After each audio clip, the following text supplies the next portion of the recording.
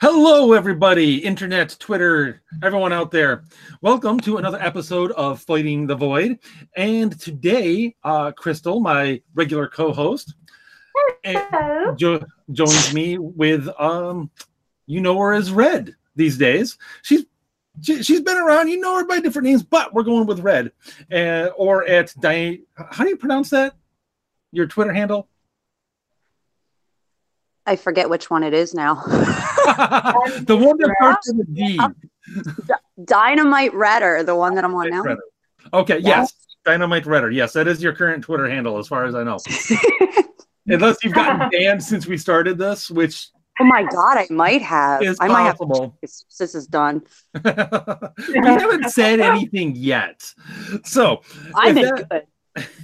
If that little aside isn't enough for you, you can imagine that we're going to be talking about Twitter and its little war against the First Amendment and banning and suspending people for sometimes who knows what.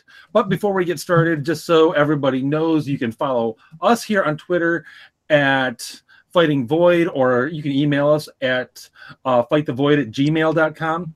And of course, you can go to the YouTube channel, also Fight the Void. And you can ask questions and everything as we're going along if you are so moved. So with all of that being said, let's go ahead and get into it. We've actually been trying to work this out for a while, but we finally just managed to make our schedules meet up, which is awesome. And what happened right after we finally started to make our schedules meet was your friend Jimberwolf. He got a big suspension. I wouldn't call it a big suspension, but yeah. I mean, you've had worse. Yeah. Well, that's what you get when you when you kick the wrong bit of flying insects. I don't know what you're talking about. I know you don't. Why would you? But anyway, so recap for us. What went on with Jimber? Okay, so he made a tweet. I might not have it word for word. It said something along the lines of, if you shove your fingers in her mouth, she technically can't say no. So like rape joke. It's not, yeah, kind of. And a lot of people got mad at that. And I don't have a problem with people getting mad. I don't particularly like rape type of jokes or things that you say about rape anyway, but it was the reporting that got to me. Right. Like, call him an asshole, do whatever you want to, but to actually, I don't know, to like report somebody for something you don't like, it's like such a pussy ass thing to do. Yes, it is. I mean, it has happened to you more than once. In fact, I ended up getting a 12-hour suspension. They never told me for what. Yeah, just recently. Yeah. And you haven't found out. You haven't found out why at all. No. That makes perfect sense. Well, to be completely fair, I think my personality is a violation of Twitter's terms of service. My whole personality just violates everything. This is true. You've got a forceful personality that doesn't really suffer fools well. No. Which is what I like about you. So, anyway. Yeah, you say what you mean and you mean what you say. Exactly. That's how everyone should be. Exactly. But with like the Jimber thing, I really feel like, because these people were fighting for so much attention, I think that it's only fair that we give some of these people attention. So the one is, and I'm not going to give the actual handle because you could find it if you really wanted to anyway. Kyle, some dude by the name of Kyle. I guess he's a male feminist. Go figure. His name's fucking Kyle, right? Like his mom already knew what route he was going to fucking take, right? Like, oh, I'm just going to name him Kyle because he's going to be a crybaby bitch on Twitter eventually. But like he started with the comment like, rape is never funny, which, okay, the act itself, of course it's not funny. Obviously not. Right. But rape jokes are funny to certain people. Like, whether you like it or not, some people think they're fucking funny. Right. And in the right context, can be funny. Dark comedy is a thing for a reason. Yeah. Right. Exactly. Well, and the thing that got me was some of his tweets, and I don't know, I can send them to you if you want. Well, no, I can't because he fucking blocked me. Go figure. Because I went back and forth with him. We ended up making memes instead of using words because he likes to report. So we just made memes making fun of him. Oh, you're talking about Kyle. Kyle, yeah. Yeah, okay. Kyle. No, not Jimber. No, we make fun of Jimber to his face because he doesn't report it because he's not a bitch. I was gonna say, I was like, wait a minute.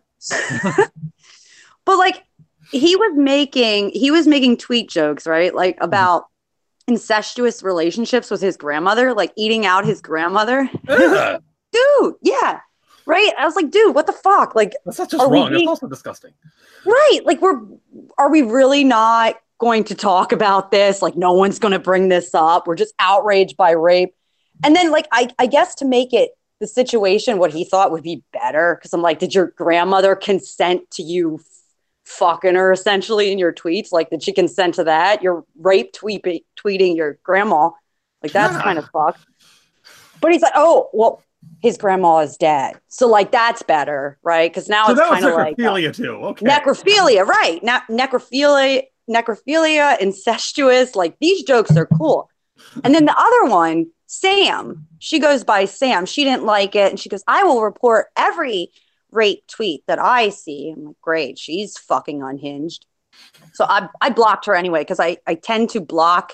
At this point, I've realized you got to block people that outright say they report. Yeah, I think that's fair, because if it is somebody who just their whole mission in life is to be the thought police, it's like, yeah, I don't want you anywhere near my timeline. And I found one of her tweets where she's like, somebody hurt her friend, and then she's like, narrator, and this something I saw with her first kill. Did you see that? I saw. I think I saw you going back and forth with her a little bit. Because I put that out, and I'm like, oh, but right, and I'm like, oh, rape jokes are wrong, but like murder is super fucking funny, right? Like I said, you guys are grade A hypocrites. Like, why is one okay and the other one isn't? All jokes are okay, or none of them are. Right. Yeah. And those are all morbid jokes too. So. Yeah, they're all dark and they're all morally wrong. Yeah, they're all extremely off color, and they're gonna. And you're right, Crystal. They're simply gonna push the buttons of anyone who's had anything like that happen to them. Yeah, like someone who's had a friend or a relative murdered probably isn't gonna find your average murder joke real funny. It might just rub them the wrong way, and understandably so. But at the same time, if somebody makes a joke like all gingers must die, I'm not going to go and report them, even though I'm personally offended, and I've got to stand up for my kids and be like, yeah, we will come and we will steal your souls and the souls of all your families, and you will never get them back. But I wouldn't report. I'll just steal their soul. And I approve of the stealing of souls. I know you do. As the Lord of Darkness herself. Yes. Yeah, but like the thing with that,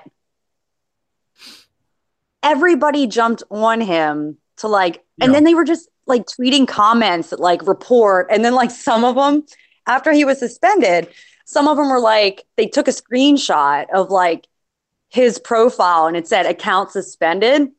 And they're like, we got him. And I'm like, why the fuck are you so proud of yourself? Like, yeah, you told mommy. Like, why the fuck would you put that out there? You look like an asshole. But then, like, he wasn't, I don't know if did you find out why he was suspended? Well, I thought you said it was because of the rape joke. That No, he wasn't suspended for the rape joke. Like they reported that. That's not what got him. What got him was his Avi, because he had I guess he photoshopped a check mark into his picture, and Twitter didn't like that because Twitter must have emailed him and said like, we give out the check marks. You're not allowed to put a check mark on your picture. Oh my gosh. So it wasn't even the rape joke. And that was the funniest part, because Kyle's like, when I was going back and forth with Kyle for a while, he's like, well, Twitter agreed with me that it was very problematic. Did they really? because it had nothing to do with that. And it was so funny when he came back. I was dying. Yeah.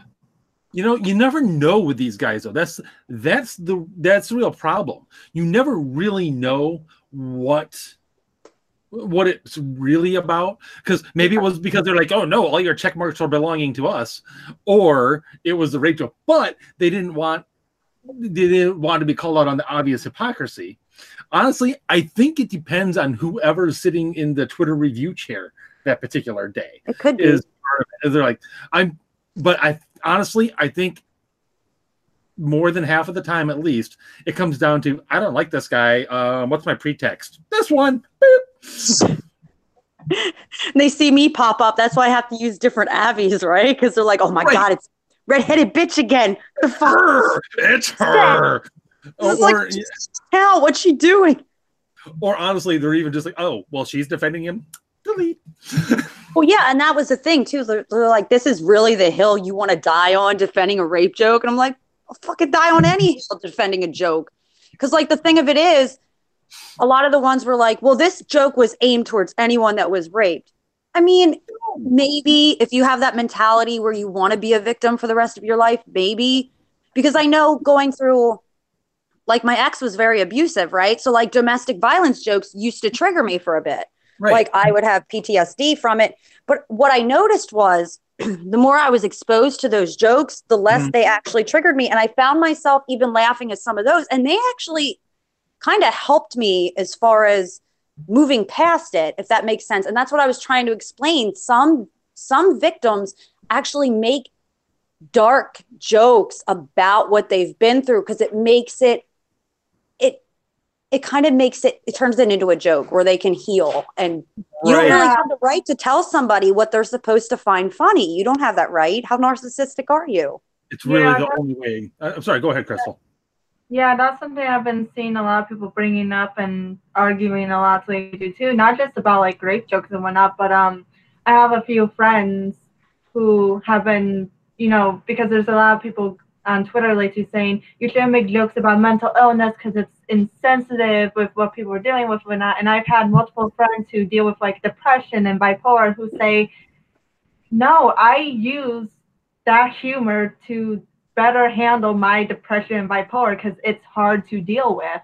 And me joking about it makes it easier for me to live with it and have it under control. And that's the thing I think a lot of people don't understand. It's like the whole situation of like, you're at a funeral, your grandfather's funeral, why are you making jokes? It's like some people's coping mechanisms just don't align up with other people. And sometimes it's kind of like at the wrong time, but at the same time, it's how people cope with things they can't handle or are having trouble handling, I should say.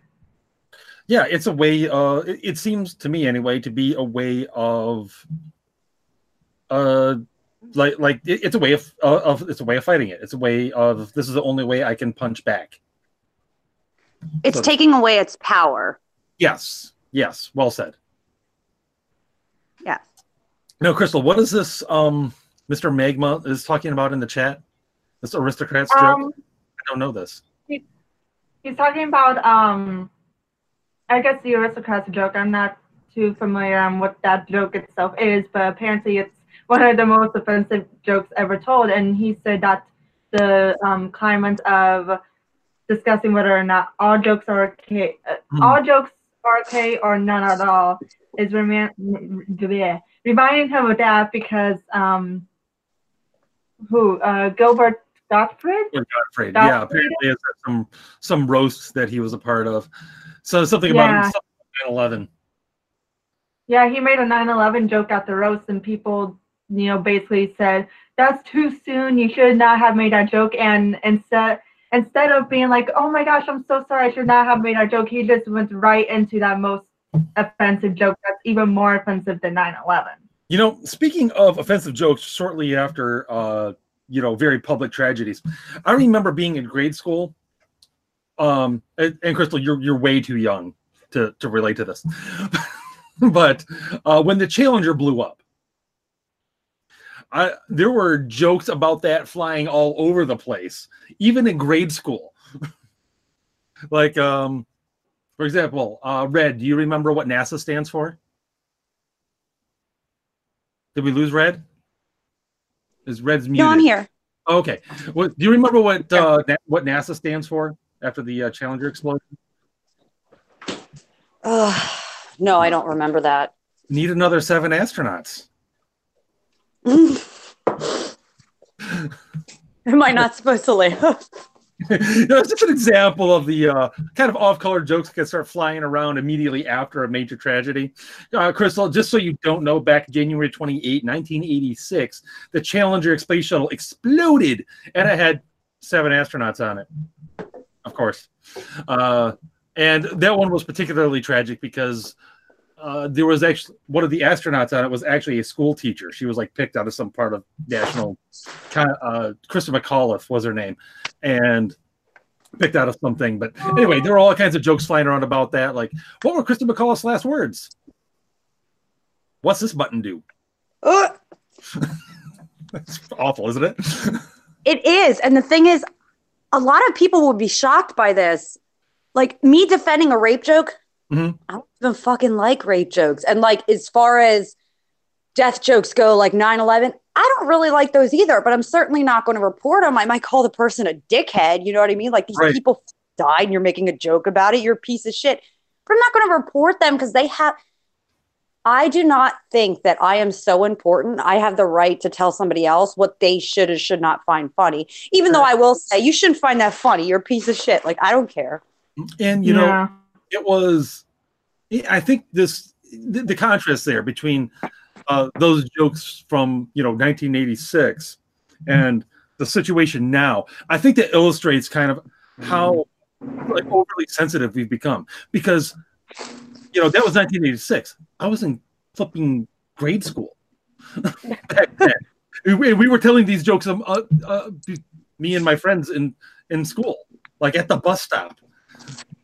Hell, I watched fucking horror movies when I was like 5 years old. Kids now, it's like, oh my God, your mom let you watch that?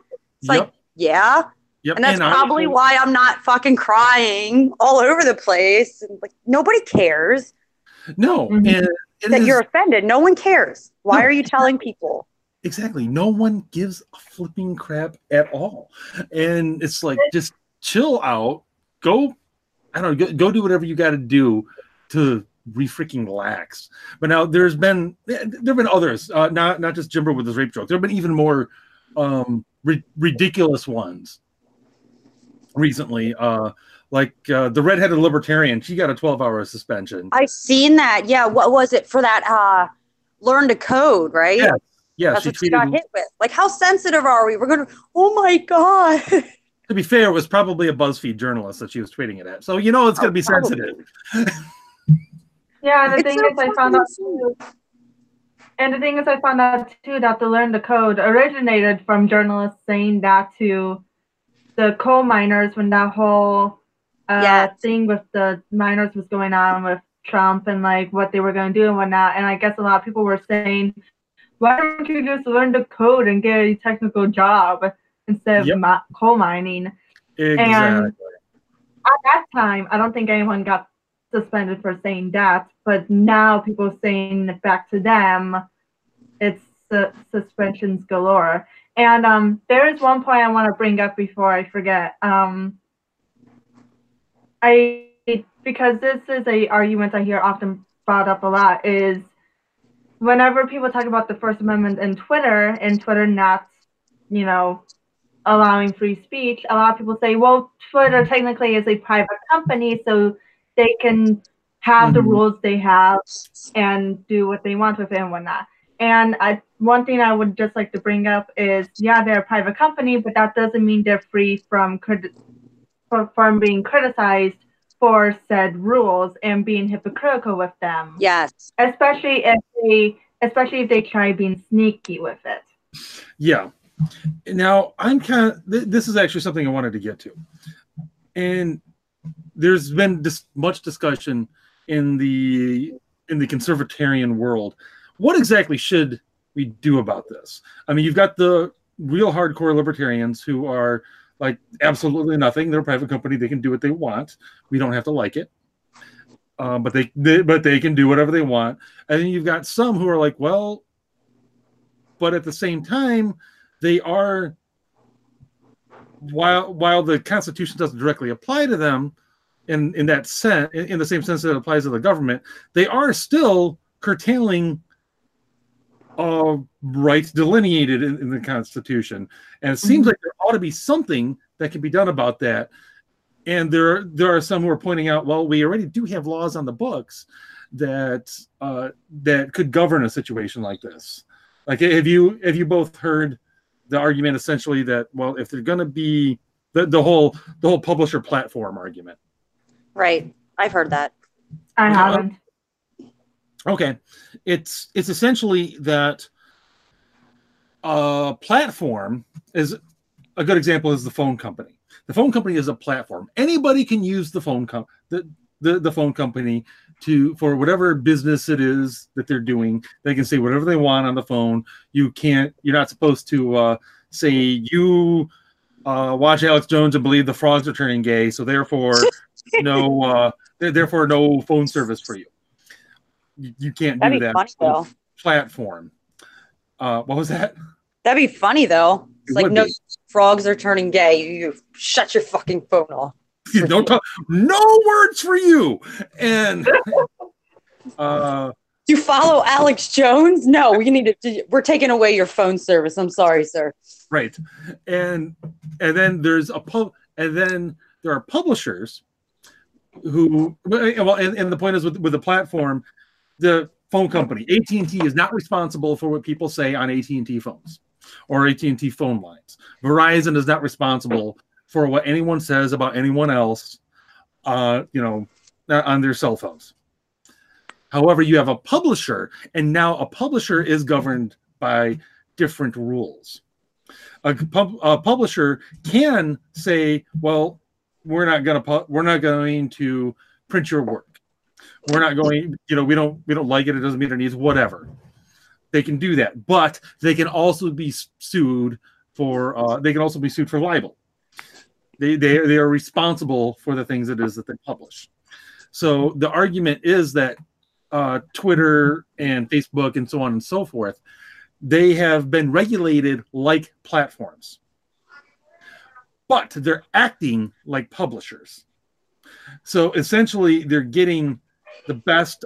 They're getting the best of both worlds when really they should be forced to pick one. So I don't know. What do you guys think about that? As far as Twitter suspending people?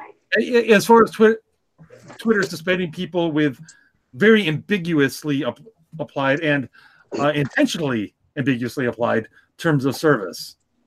Well, I think if they have terms of service, right? Like we see it time and time again, checkmark accounts, they violate those terms of service continuously, like on a routine basis, like every fucking day, right? Like they do it. My theory is to me, they're a private company. They can do what they want. I don't have an issue with them suspending people for violating their terms of service. What I do have a problem with is when those rules don't apply to everyone. They either have terms of service that can be violated and have their account suspended, or they don't have them, but they should apply to everybody. Mm-hmm. Yes, I agree. And the terms of service should also be clear. Yes. And especially, and if they suspend your account, like that 12-hour ban that I got, I tweeted out all the screenshots that I had. They did not give me a reason why. They just told me that I violated hateful conduct. Okay, well, how? Yeah. I feel like if they have terms of service, they should have to show you what it is that you've done. Yeah, I completely agree with that. And that's where I do run into issues with it. They can do whatever they want sort of thing, because they are literally right now doing whatever they want. There are no actual rules that they are following. Not their own rule. They're not even following what their own rules are, so far as anyone can discern them. Because if anything is clear to me, like I was saying earlier, there really aren't rules.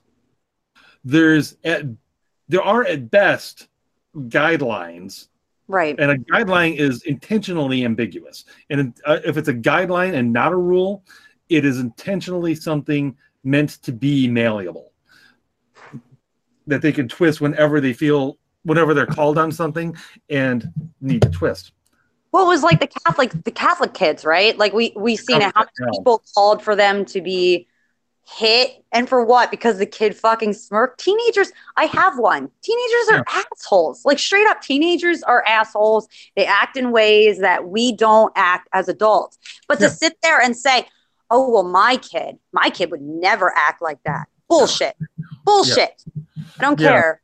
As soon as they're away from you, guess what? And I work with kids. Guess what? As soon as you're away from them, your kid does act like that. I'm sorry, they do. Oh, probably. And I catch my kids being little pricks from time to time, and it's like, hey, knock it the hell off.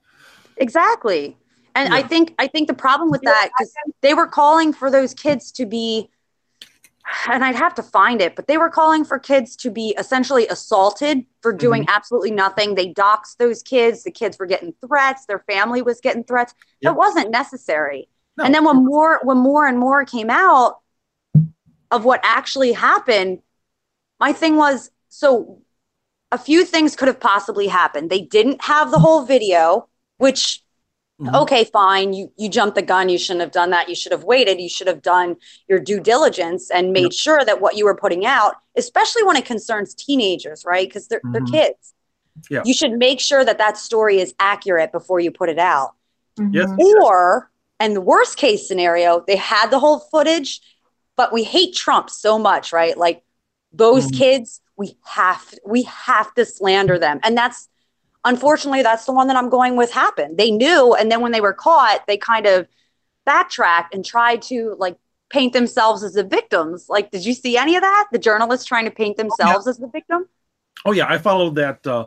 I followed that fairly closely, and was utterly appalled by the conduct of just about everyone who was reporting on that situation. Like everyone in the mainstream media, just about everyone, well, not everyone who initially commented on it, but a lot of people who initially did. It was really, especially the ones who like took a long time to issue any sort of retraction. Like, and I follow this in part partially because I'm Catholic, so I'm like, oh, this will be interesting. And what actually got me was there was a tweet. I won't mention who it was from, but it was essentially, what kind of behavior would you expect from a bunch of Catholic kids? I was like, oh, well, that's fun. And that's what he said about God too. There was one tweet, and I don't know if it's the same one that you're talking about. Somebody said, this is what happens.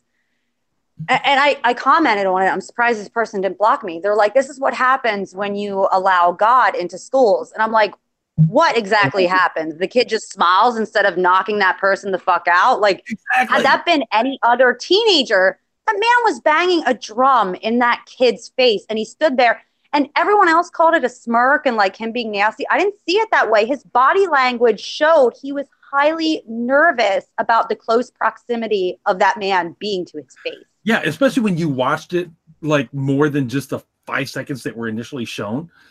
It's like, that kid, he didn't know what the hell he was doing, especially when you see him like turn around and tell the other kid that, like, hey, stop arguing with the dude.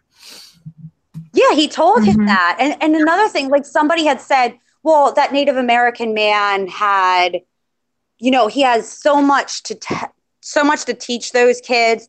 And I probably would agree with that. And I probably would be on board with that if he was trying to teach the kids something. He wasn't doing that. He was instigating the situation with teenagers. He's not innocent. Yeah, he went. And he tried to carry it forward too. Since you were following it, I'm sure you heard that he tried to crash the mass at the Basilica there in Washington D.C. later. I've seen that. The next night, and I was like, wow, because I was actually at that Basilica for Mass Sunday morning. I didn't know anything about that until after the fact. I was like, oh wow, that's cool. And but what really appalled me was not just their bishop's initial response, which was the same as the mainstream media's initial response. It was also his apology when he finally got around to issuing one was pretty weak sauce. He was all like, I let myself get bullied. I'm like, really? You let yourself get bullied. You let yourself get bullied by the Twitter mob. Do you have no spine? I am bullied by the Twitter mob every fucking day. See me going on the news and fucking bitching about it. Just fucking block or mute and fucking go on about my day. I know. Yeah, well, I hate to say it. I hate to say it, Red, but you've got a bigger pair than the Bishop of Lexington, Kentucky. I know. You don't have to tell me. It depresses me to say that, but it's true. Well, you're going to really like this. Okay. So like that whole situation went down, and being a libertarian, like I think that businesses should be able to do whatever they want. I think they should be able to say, hey, we're not going to serve you. And they don't have to give an actual reason. They should be able not to serve you for whatever reason. It's their business. It doesn't mean that people can't complain and threaten not to go there anymore. But like when they did that, the gay wedding, okay, with the cake. Yeah. I'm like, you couldn't go anywhere else.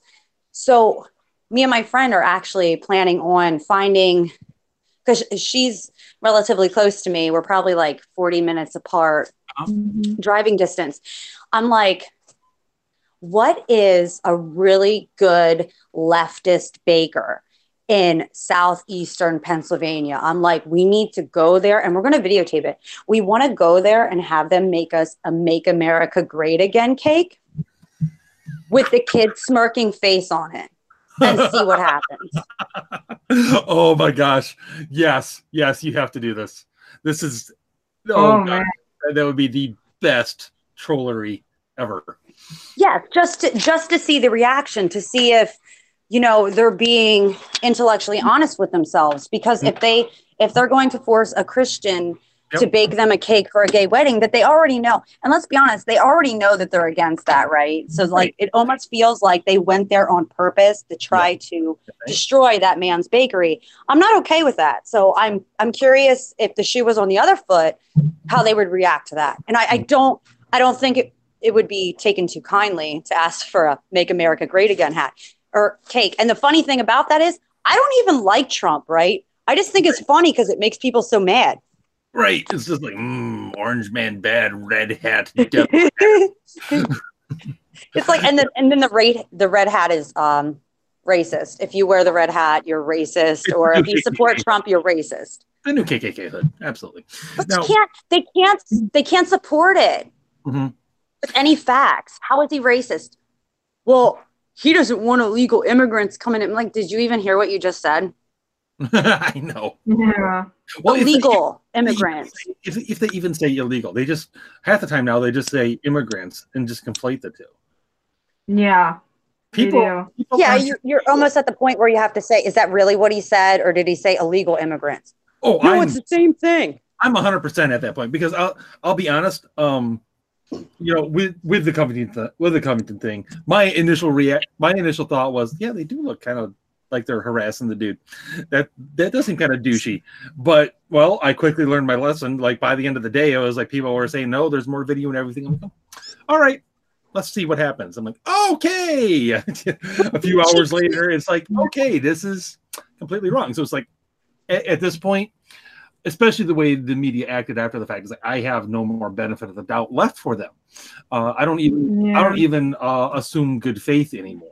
I don't even assume simple bias. At this point, I assume right out of the gate that they're lying to me, and not just like kind of like this is just what I believe. These are the facts I see them, or like it's just a bias sort of thing. So kind of an honest mistake. No, I think it's malice at this point. Like that's honestly the default assumption now, as opposed to like where I'm willing to go. Yeah. Well, because I defended people that support Trump and say, obviously they're not all bad. And if you're putting everybody that supports somebody under that same blanket, like it's a very shitty thing to do. And you can't judge people based on something like that. You can't judge a group of people. I was called a racist for that. Go figure. I was called a racist again. Well, you are white. I know. Yeah, I'm really trying to work on that. But I said, please point me to one of my tweets. Link it below. That is a racist tweet. I shit you not, and I'll fucking find it. It's so funny. She goes, I don't have to show you anything. I'm not your slave. And I'm just sitting there like, what? Like, what just happened? You're not my slave, but you're saying I'm a racist and I'm asking you to like show some kind of proof. Just one little bit. Mm-hmm. All of a sudden you're not a slave. I never called you a slave. What is wrong with you? That is the latest thing, you know. It's not my job to educate you. Yeah. Educate yourself. I'm like, well, I mean, you came at me, so.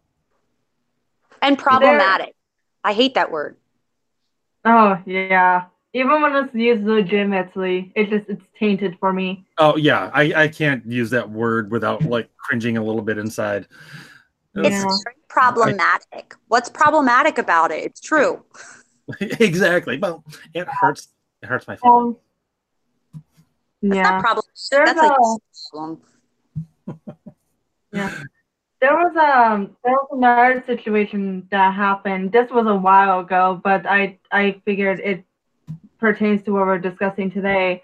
A while ago, there was I'm sure you both are familiar with the show Supernatural. Mm-hmm. I know Ginger is. Yes, Gene is hot. Did I say that out loud? You said that, yes. Okay, that just means that you're a female. All the ladies love the Dean, and I get it. Hey, if Jensen Ackles is watching this, hey, honey. Oh my god! What? We'll tweet it at him. Oh, and don't do the beard thing. It doesn't work for you. Oh, did he try to do a beard thing? Oh, he tried to do a beard. Crystal, did you see it? It doesn't work. I don't like it. I disagree. But anyway. Okay, girl fight over whether he should wear a beard.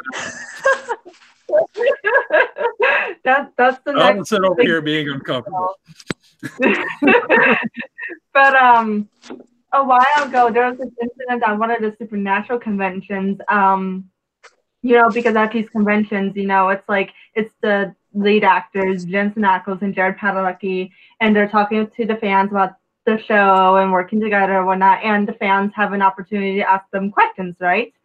And at one particular convention, a fan asked for, I can't remember what specifically they were asking for, but basically it was like a joke question of, what's the best pickup line or something like that, or led to the question of, what's the best pickup line you guys have? And I guess Jared Padalecki had whispered over to Jensen Ackles a joke that popped into his head that I don't think he's there with the rest, but, you know, just whispering it over to Jensen Ackles and Jensen Ackles being like, okay, yeah, don't say that, dude. But the crowd was like, no, say it, say the joke, say the pickup line, say it. And they kept egging him on to the point where he's like, okay, fine, I'll say it. And his joke was basically like, can you smell this and tell me if it smells funny or something like that? Basically a chloroform rape joke is what it was. And they kept egging him on to say it. And so he made a joke, and then Jensen, you know, reacted to it to play along and whatnot. And after that, they got hit with an abundance of people being like, how could you make a rape joke? How dare you make that joke? And it's like, you all kept telling him to say it, even though he was like, nah, I shouldn't say it. And then he says it, and it's like, you shouldn't have said that, dude. What is wrong with you? How dare you? You need to check your privilege, basically. Yeah, no kidding. Okay, this is a question for Crystal. Jensen Ackles or Mark Pellegrino? Oh, that's unfair. I know. I know it is. Do I get to answer too then? You're allowed to have an opinion, but this is personal for Crystal. Uh-oh. I shall plead the fifth. What? You don't get to have both. Because Red gets the other one. Sorry, went down wrong. You can't have me pick between my idol and Dean Winchester. I know. Sure. You can't. Okay, Red. What's your thought? Okay, well, I need more detail. Like, as far as what? Yeah. What do you mean what? Like, do you mean to have a beer with? Like, what exactly do you mean? Because my answer will be different depending on the situation. That too. Okay. What one of them's picking you up? Or they're both. Okay, so like you're at the Mark bar. Pellegrino You're at the is bar. more- Mark Pellegrino comes to you on your left. Jensen Ackles comes to you on your right. This is hard. I'd probably go with I would personally I'd probably go with Mark Pellegrino just because he's probably more on par with me politically. Yeah, That's probably true. that's fair. That is But if we're going Because he based is on hard, looks, you know. It's Dean. Yeah, because Okay. are they allowed to talk? If they can talk, then we're going Mark Pellegrino. If they don't have to say anything, we're going Dean. I would assume some sort of talking would be involved at some point. Yeah. I don't know. Okay. He might be a leftist. See, I don't know. Mark, I don't want to talk to that. Pellegrino seems pretty, I guess, centristish. I think it's fair to say. he's part of the he's part of a libertarian party, I believe. Oh, well, there you go. There you go. Then the answer is definitely clear when it comes to actual. It's actually Oh, wait a minute. Do we have who's Loaded Boomstick? Do you know Loaded Boomstick? Or is it just Boomstick? What's that? Crystal? Tell him to go fuck himself. Well, I think you should say that now. Oh, hi, Boomy. Boomstick, I hope you got that. Hey, okay. So, kind of back at the now, Red, are you familiar with the whole Sargon Patreon situation? No. Okay. You have to fill me in. I have no idea. Okay, because this directly applies to the whole private company doing what they want thing. All right. Okay. So we all know who Sargon of Akkad is, right? Yes. Okay. Okay. He got kicked off of Patreon because he said something. He dropped an N-bomb elsewhere on someone else's show, and he was dropping it as a way of insulting the alt-right. But he dropped it, and again, it was not on anything associated with Patreon whatsoever, to my knowledge.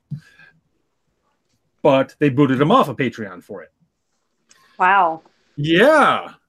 Now, and it gets worse because I think he was going to Subscribestar, which is a Patreon competitor, and all of a sudden, Subscribestar wasn't accepting any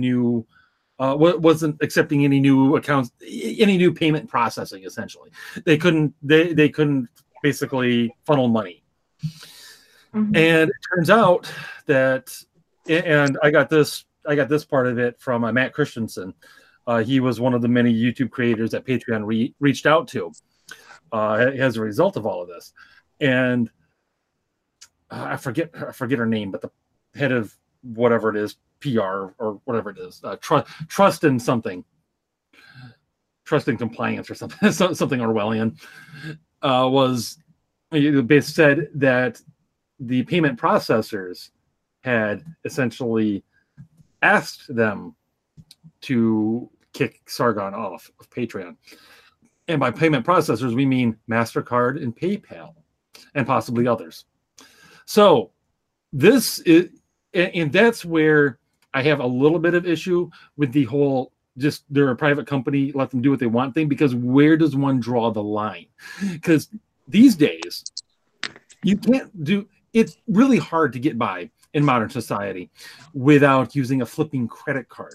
So if even the credit card companies are policing your damn speech, we've got a problem. We've got a big, big problem. That's goals for me. That's what? That's a goal for me to see if I can get them to try to shut me down.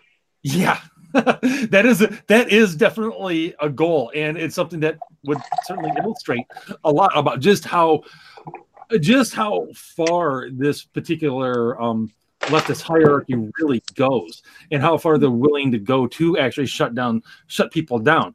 And I do think that is a legitimate problem. That gets to the point where, I mean, we actually are. That's just that's an example, and the fact that they were willing to shut down a whole Patreon competitor temporarily. Subscribestar is now able to process payments and everything again. I don't want to give the impression that they've been permanently shut down. They haven't. In fact, Matt Christensen is using them now. He's off of Patreon as a result of this, and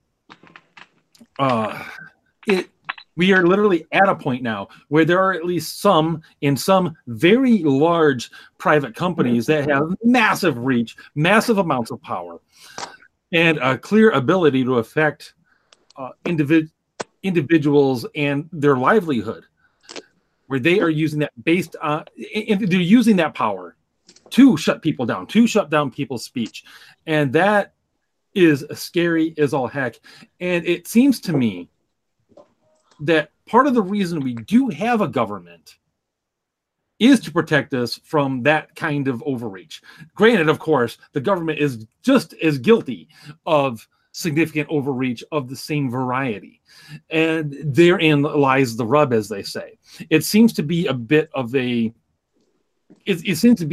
dilemma where you're almost forced to choose which devil to put you to get into bed with, so to speak, or at least which devil to tolerate, I should say. Yeah. But that's the thing with these situations. You're kind of damned if you do, damned if you don't. Exactly. If you think about it. What's really, so with these situations, if you have the government step in, then allowing the government to step in means that they're gonna be like, oh, I can step in and do this. I can also go and do that thing that I don't like, but you don't necessarily want me to do, and I can go do that, and then that, and so the government's gonna become too powerful, so you can't have that. Mm-hmm. But if you go based on just society and its people, then you run the risk of mob mentality, because on the one hand, you can make really good big differences by speaking out and having a lot of people speak out. Like, for example, with Scientology, Leah Remini is doing her series where she and a bunch of other people are speaking out against it, and it's helping kind of break down, this cultish organization. However, on the other hand, mob mentality leads to the teenagers at the Catholic school.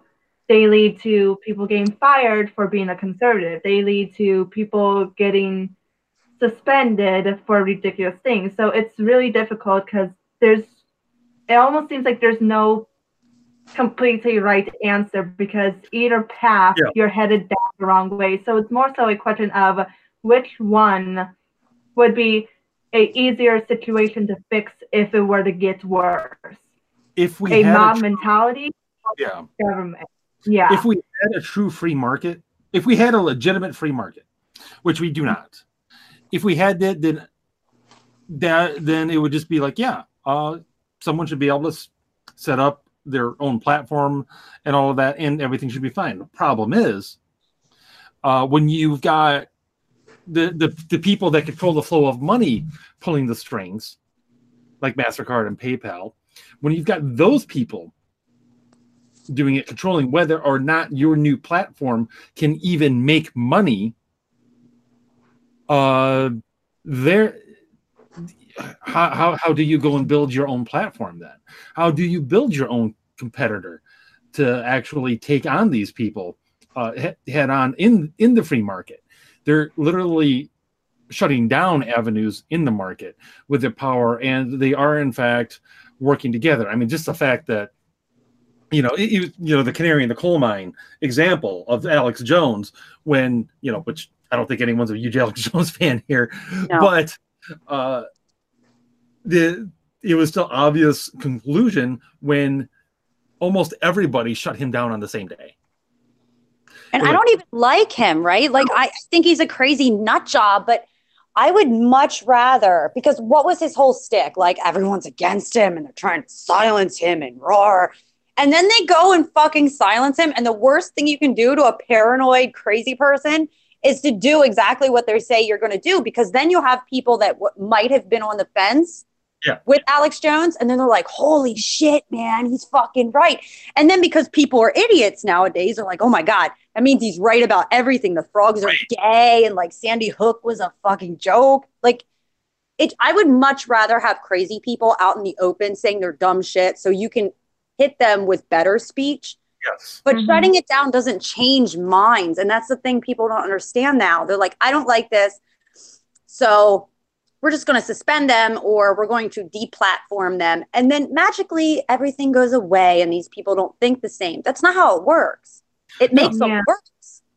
No. And that's exactly the sort of thing that I said, I think on last week's episode, when we were talking about all of the gaslighting going on about the Virginia abortion bills and all of that, and about Covington. Like, this is like the media trying to gaslight us on all of this and trying to spin it and just flat out lie. This is exactly how you get Alex Jones. This is how you get people who were like, there was no moon landing. What are you talking about?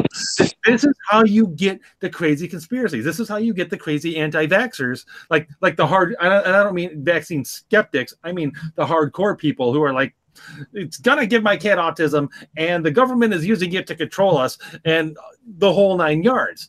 That's how you get. That's how you get that kind of conspiracy theory, by shutting people down, by going, how dare you say that? How dare you ask questions? You shut up and you go away. It's like, oh. Yeah, that's the big issue, because you shut someone down, it doesn't make their speech go away. It makes their speech louder, because it's like, oh, why are you shutting them down? What is it are they saying? And then if they're saying something that seems to be right, or even if it's not right, but like appears to be, like in the case of like Alex Jones constantly saying people are trying to silence me, and everyone's being like, oh my gosh, you're such a loon, chill, no one's trying to silence you. And then it happens and people are like, oh crap, he was right. And again, what else was he right about? And another issue that comes into play with that is something I've noticed in others, and not just others, but even myself, I've dealt with this too. When people find out they're wrong, they tend to go into overcorrection. Yeah. So yes, like there's how many people who used to be hardcore leftists, and now, granted, this isn't as common. This is just an extreme case. But like, say you have a hardcore leftist, and then they find out they were wrong about a couple things, and then suddenly they're like borderline white supremacist neo-Nazi because they overcorrect so much. Now that's not the kind of case. Don't get me wrong. Excuse me, sorry. Candace Owens. But that's just an extreme case. But you know, it's an example of like what can happen. Like in my case, I went from being like kind of middle to like, oh my gosh, these people are crazy. So I went almost calling myself a Republican, a conservative, but in actuality, I'm more like a right-leaning libertarian. So it's the thing that happens, and then this kind of stuff just amplifies that and makes it even more noticeable. Yeah. And you know, worse. What you said too about when people find out they're wrong, they often they do a 180. Like a perfect example actually is I've got a close friend. We've been friends since high school, and growing up, he was basically very, very hardcore, like new school fundamentalist evangelical, and he has a couple of personal issues. Also gets involved in the board of the church that he was going to, and finds out, hey, you know what? There's dicks here too, and was a little disillusioned by that, and he winds up doing a 180, and all of a sudden he's hardcore atheist. Like hardcore militant atheist. Now he's kind of like he's kind of tacked back in the direction, and now he's a Norse. He's a Thor worshiper. So we're working it out. It's like, okay, all right, that's all right. And he's well, I think all of us had some. He seems just about as hardcore on that as has been hardcore on the other things. So I find it interesting. Well, I think all of us had some kind of left-leaning ideology, especially when you're younger, because you don't know too much. And it sounds good, especially with the uprise and like popularity of socialism. Like when I was younger, I'm like, hell yeah, free college and shit. Like that sounds awesome. Right. And then as I got older and I started working and having a career and whatnot, I'm like, that's fucking shitty. I don't want to give people my money for shit I did. Like, fuck you. Mm-hmm. And even as surprising as it is, I used to be, I don't want to say used to be, but I fell, God, this is making me nauseous. I fell a little bit for the modern feminism because like my grandmother was a first wave feminist. You know what I mean? Like she cost her company upwards of 30 grand because she did the same job as a man. She didn't get paid the same amount as a man. She did the same exact job. She worked the same amount of hours and she ended up suing that company. And like, I thought feminism, I'm like, hey, that's what my grandma was. So I'm going to go into that. And I ended up having 2 kids to 2 different men because, you know, empowerment means being a whore and it doesn't. And then I grew up, I'm like, holy shit, I made some badass decisions. Yeah. Yeah. It just seemed like almost a natural continuity, I imagine at first. Where it's just like, right. Like you said, you know, she was this, so therefore I'm this. And being a feminist it means this, right? Because that's what all the people who are feminists now are saying. So right. And even the pro-choice movement there for a while, I kind of fell into that a little bit because I'm like, well, it is her body. It should be her choice. And then I think the minute I changed all that was when I actually got pregnant with my first kid. There's kind of no going back from that. You can't deny that it's a life. You just can't do it. There's no way you can rationally. Yeah, it's I agree. And it's interesting, like the whole thing. I can think back now. In fact, I do think back about many other positions that I used to hold, and I'm like, I never would have identified myself as liberal at the time, but I'm like, most of my beliefs are actually definitely left of center. Like even just not that long ago, really. And I'm like, huh. Never would have thought it, but yeah. And it's just because for the most part, I was getting my information, just kind of absorbing information from the Google News feed, essentially. And it's like, yeah, that's, and if you're not digging anymore, that is what you tend to fall into. Mm-hmm. It's the default setting of where the media has you now, because it's not just a Google News feed. It's like almost every movie, every TV show, every song, every book that you take in is pretty much infused with that ideology to one degree or another. So it's almost impossible to not absorb it if you're not paying attention to it. Right. That is a legit issue. And actually, you mentioned, changing views on abortion, and mine changed too. Oddly enough, the same friend that I mentioned earlier was involved in that, and it was, and at the time, at least, he was definitely more pro-life than I was, and I was willing to allow for abortion in various cases, or at least was, I was still on the permissive side of it, I would say. Yeah. This is going back many, many, many years. And then he and his wife, they had their daughter. And their daughter was very premature. It was like 23, 24 weeks, something like that. And I remember I went and visited them in the hospital. And I remember holding her. And I was just like, wow. She was tiny. She was like this big. She was this tiny little thing. And I was like, it struck me as I was holding her. It's like, oh my gosh, this little girl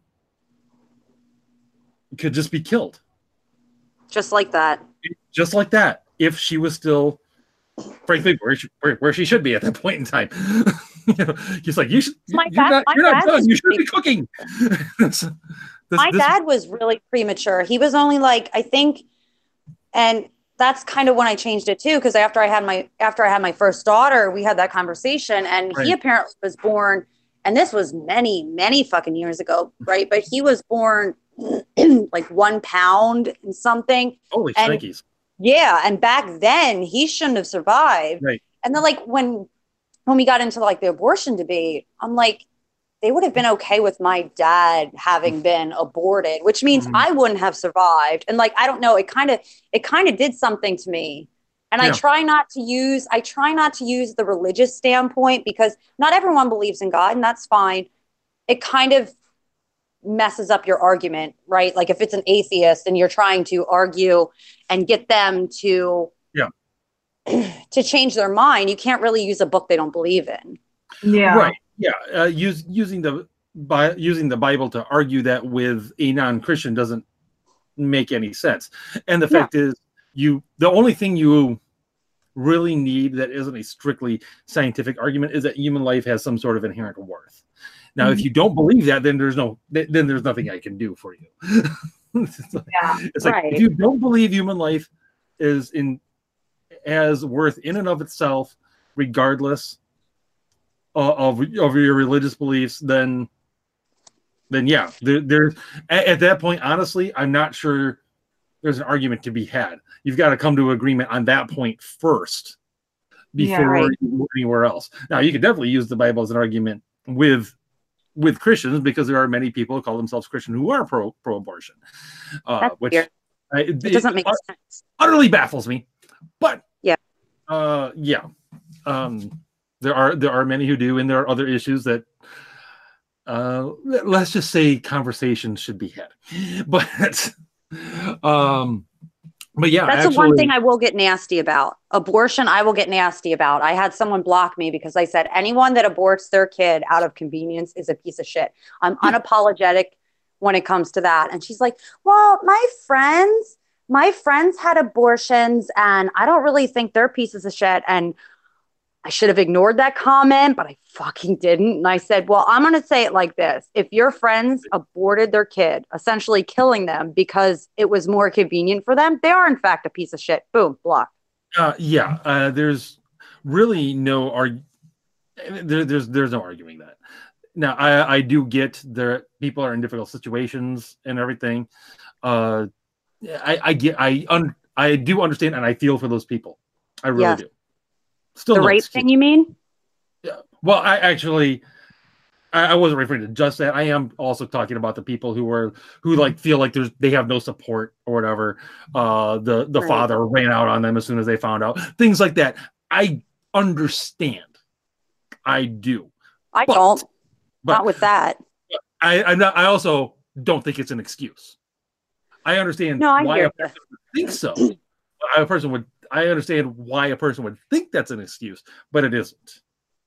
Now, the only thing that I'm even willing to come to some kind of understanding with and try to be a little more friendly with them are situations like rape or incest, right? Like I get that the baby incest, they could be deformed and, things can get relatively ugly when it comes to that. Rape, and I'm going to make a lot of fucking enemies for saying this. I know I am. As far as rape goes, I really do. I feel for those women. It's very unlikely that a woman would get pregnant off of rape, but it does happen. But at the same time, you're a victim and that baby's kind of a victim. So like making another victim, it just doesn't make sense to me. I understand it's hard. And I think there should be more outreach as far as psychiatric health where those women go. And then if they choose abortion, then that's fine. But I really don't like ending innocent lives for any reason. I agree with everything you said almost completely, except I still say like, no abortion, because it's not the kid's fault. No, I'm still saying no abortion. I'm just saying I'm more willing to talk friendly to those people as opposed to ones that say forcing a woman to be pregnant is slavery. I've had someone say that to me. Did you hear that? I've heard that. What is that? I've heard it many times. I've heard the argument that the kid's just like a parasite. It's like, no, that's your body doing what your body is, at least that particular part of your body is, that's what it exists for. It's like, on a purely natural argument, that's what you're made to do. Well, did you see the one argument? I got in an argument with somebody and I'm like, because she said, I consent. This was bizarre to me. She's like, I consented to sex. I did not consent to pregnancy. Right. And I'm like, well, sex, if you go into a contract, we'll call it a contract of having sex, one of the repercussions of that could possibly be pregnancy. Like, we know that this is basic biology and how it works. So I argued, well, when you consent to driving a car, you don't necessarily say, hey, I want to get in a car crash, right? But that's something that could happen when you get behind the wheel of a car. So she argues then, well, if I break my leg in a car crash, I can go and get that taken care of. And I'm like, I understand that. You're taking care of the leg. The doctor doesn't cut your leg the fuck off. Like, I don't understand what you're arguing here. Yes. And I find it especially hard to listen to people who argue that, like, the kid is like a parasite, especially if they have kids of their own, because it's like, you know, like, there are a lot of kids, including myself, who one of their parents wasn't the best, and that makes them feel crappy as it is. So I can't imagine what a child would feel like if their parents' attitude is their kid was basically a parasite. Right? Like, that's, you feel like crap if your parents has that mindset about you.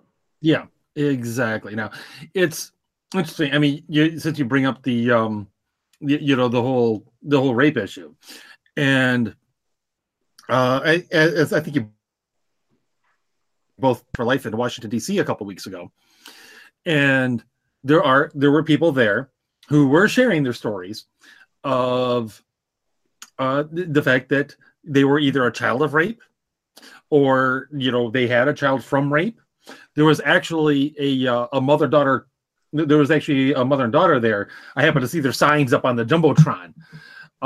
Basically, the daughter was like, the daughter sign was, "I'm a child of rape, and I'm thankful my mom chose life." And the mom was like, "My daughter is a child of rape, and I'm thankful I chose life." Essentially, so something along those lines. And it's just like, wow, you guys, you and there were others as well sharing similar stories that they had kids that from rape who were given up for adoption or whatever. I actually met one guy. I actually met a guy. I was talking. We happened to be staying in the hotel where the main conventions and everything were totally unplanned. It just happened that way. And we were going through all the different booths and everything, all these different organizations. And one of them, Radiance, was headed up by a guy who he was the child of rape, and his mom gave him up for adoption. And, he had kind of made it his mission in life to tell that story and to fight for other people like himself who hadn't been born yet. He was Ryan something that starts with a B. I can't remember his last name to save my life. But it was, which is really too bad because I bought his book and I have it upstairs. But the name of the book is Not Equal, so you can look that up if anyone is interested. And it's just, I'm talking to a guy who's a full-grown man, is married with like a kid of his own at this point, who many people would actually say not only could be, but even should have been killed. That's baffling to me. I just don't get it. And one of the arguments that I used for somebody who is pro-choice, I'm like, everybody you meet, right? And I don't even know how my mind came up with this, but when I was on the fence, kind of like pro-choice, pro-life, like which one. Everybody that I met and talked to, like for some reason my mind came up with this, but everyone that I met and talked to, they could have been aborted. Like their mom could have said, you know what, I don't want you. And like that really resonated with me. Like everyone that I've become friends with, their mom could have just ended their life. And if you think about it, the mom has the say, right? Because we're in this day and age of my body, my choice. If it was your body, you would die. You would flat out die during the abortion. It's just, there's no way to argue that. It's not your body. Yeah. Yeah, that's exactly right. And I see, Crystal, that you looked it up. It was Not Equal by Ryan Bomberger. If I'm pronouncing that correctly. As a book, you said? Yeah, that's a book. Yeah.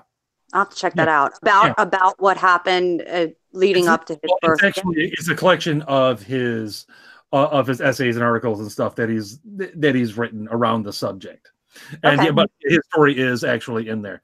So I would definitely look that up. And your point is exactly right. You actually see that again. That same sort of point is mentioned on signs and in various other things just at the march or anything remotely pro-life, that in a sense everyone since Roe v. Wade, everyone since 1973 is a survivor, right? Because every single one of us born since 1973 legally we wouldn't necessarily need to be here, right? And the thing that bothers me, and I've asked some feminists this, I'm like, okay, so let's put the shoe on the other foot, right? Like half of that baby is his. Let's say he doesn't want his kid to be killed, right? And you do. Like, what are his options? He has no option because my body, my choice. Or you want the baby and he doesn't want the baby, right? But you go ahead and you have that baby. He's still financially responsible. How does it work? Because it seems really hypocritical to me that we're in a day and age where, oh, you don't want the baby? Well, I want it. So guess what? I have you for the next 18 years. You're mine. Yeah. 100%. In fact, it's exactly that point that I think is one of the motivating factors of the men's right, the men's rights activists. That obvious hypocritical point, which is one of the few points that I'm willing to wholeheartedly grant to the MRAs. Because I have mixed feelings about the MRAs. It's like on one hand, you kind of have a point. On the other hand, I'm like, you kind of are acting like modern feminists. Well, right. And I think that's the thing. And you hit the nail right on the head with that. Modern feminism, they've created MGTOWs. Is that how you say it? Yeah. They've actually created that group of men. They've actually created men's rights activists. So like if they want to bitch and complain about these movements they kind of started them themselves, because men found themselves in a situation where women were getting more of a say. And I don't understand how we're like, well, men have a lot more options than women. I don't see it that way. In fact, I see women have a lot more say than men. Oh yeah. At this point, at least in many situations, that is pretty much the case. The funny thing is that was another thing that was, and I've brought this up many times. It's one of the elements that was predicted in a short story called "The Pre-Persons" by Philip K. Dick. Quickly, for anyone who doesn't know, Philip K. Dick is the guy who wrote the stories that like Blade Runner and Minority Report were based on, and he was very early in 1974, he wrote a short story called "The Pre-Persons," essentially in response to the Roe v. Wade decision, and it was predicting a dystopian future in which children could be aborted up to the age of 12. What? Yes, because according to the law, that's when you had a soul, because you could do algebra. And his whole point was that it was an arbitrary line. Pointing out that, just saying that, oh, now you're alive after you're born, well, that's an arbitrary line. Why can't you move it all the way out to 12? Why not? And one of the elements, the point that's relevant to this particular part of the conversation, is he predicted that essentially it would be the women who controlled everything in this dystopian future. The men essentially had very little say in anything that went on, and they were totally emasculated and just completely, for lack of not even pussy whipped. You can't even say that. It's worse than that. Just utterly browbeaten. And it's, I actually literally just reread it because I'm writing a review on it for Catholic Reads that I do some work for.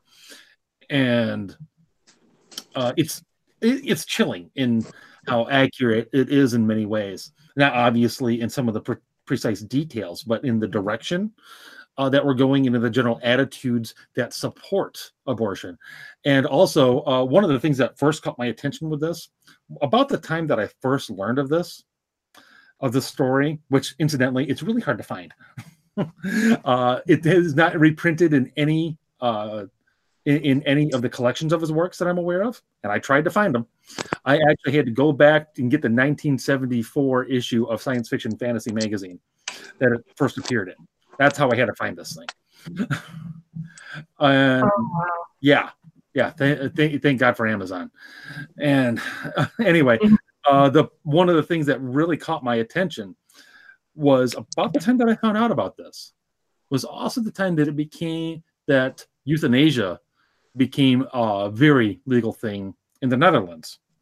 Specifically, you could legally euthanize a child for quality of life reasons up to the age of, guess what? 12. 12? Yeah. I was like, what? That's a coincidence. Well, when they say too, they're like, well, babies can be aborted because what was the reason? They're relying on the mother, right? Like that's their argument. But what's to stop them from quote unquote aborting the child after it's been born, right? Because that baby still relies on the mother. Mm-hmm. Exactly. And that's been that's a point that is frequently brought up. It's like, yeah, you're viable in the sense so long as you're still getting cared for, you're getting,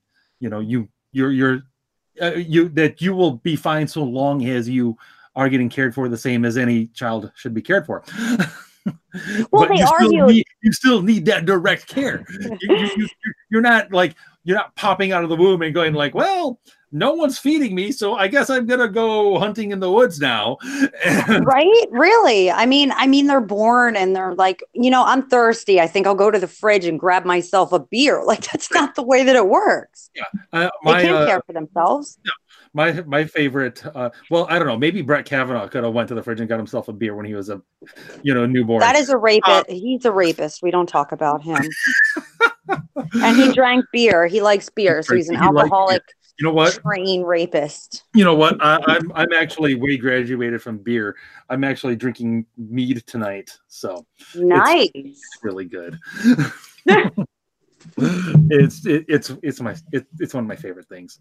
Okay, well, since we're talking about abortion, what is your main argument? Like, say you get somebody who doesn't really want to end human life, right? Like they're at least willing to hear the pro-life side. What is your go-to argument for them? Like, if somebody's on the fence, what do you say?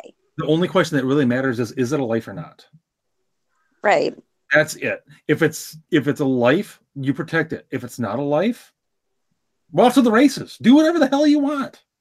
Well, and I know I'm going to be talking to, who Nico and Shane are, right? Like I'm going to be going on. Yeah, I'm going to be going on their podcast soon. And I'm pretty sure we're going to do a pro-life is actually a libertarian stance. Mm-hmm. Mm-hmm. And I don't, what are your thoughts on that? Because I know we don't want the government involved, right? Like we don't, but we kind of want to make it where abortion is unthinkable, not government intervention. We want to change minds to where it's a life and we don't want to end it because it does violate the NAP as far as I'm concerned. Yeah. Okay. See, I honestly, I'm with you. One, yes, it obviously violates the non-aggression principle because it's a life. Right. And you're talking about ending it. And not to mention, it's a life that can't that can't even defend itself. Right. That's the saddest fucking part. Right. And I think all but the hardest core of libertarians, the one they're not libertarians, they're anarchists. Right. Agree that one of the necessary fundamental jobs of government is in fact to protect life, protect the life of its citizens. If that's not a legitimate function of government, then there is no legitimate function of government. And again, this is obviously a life. Any science textbook will inform you of this. And if you're not protecting an unborn innocent life, then what is the purpose of any sort of government then? Local, state, federal, whatever.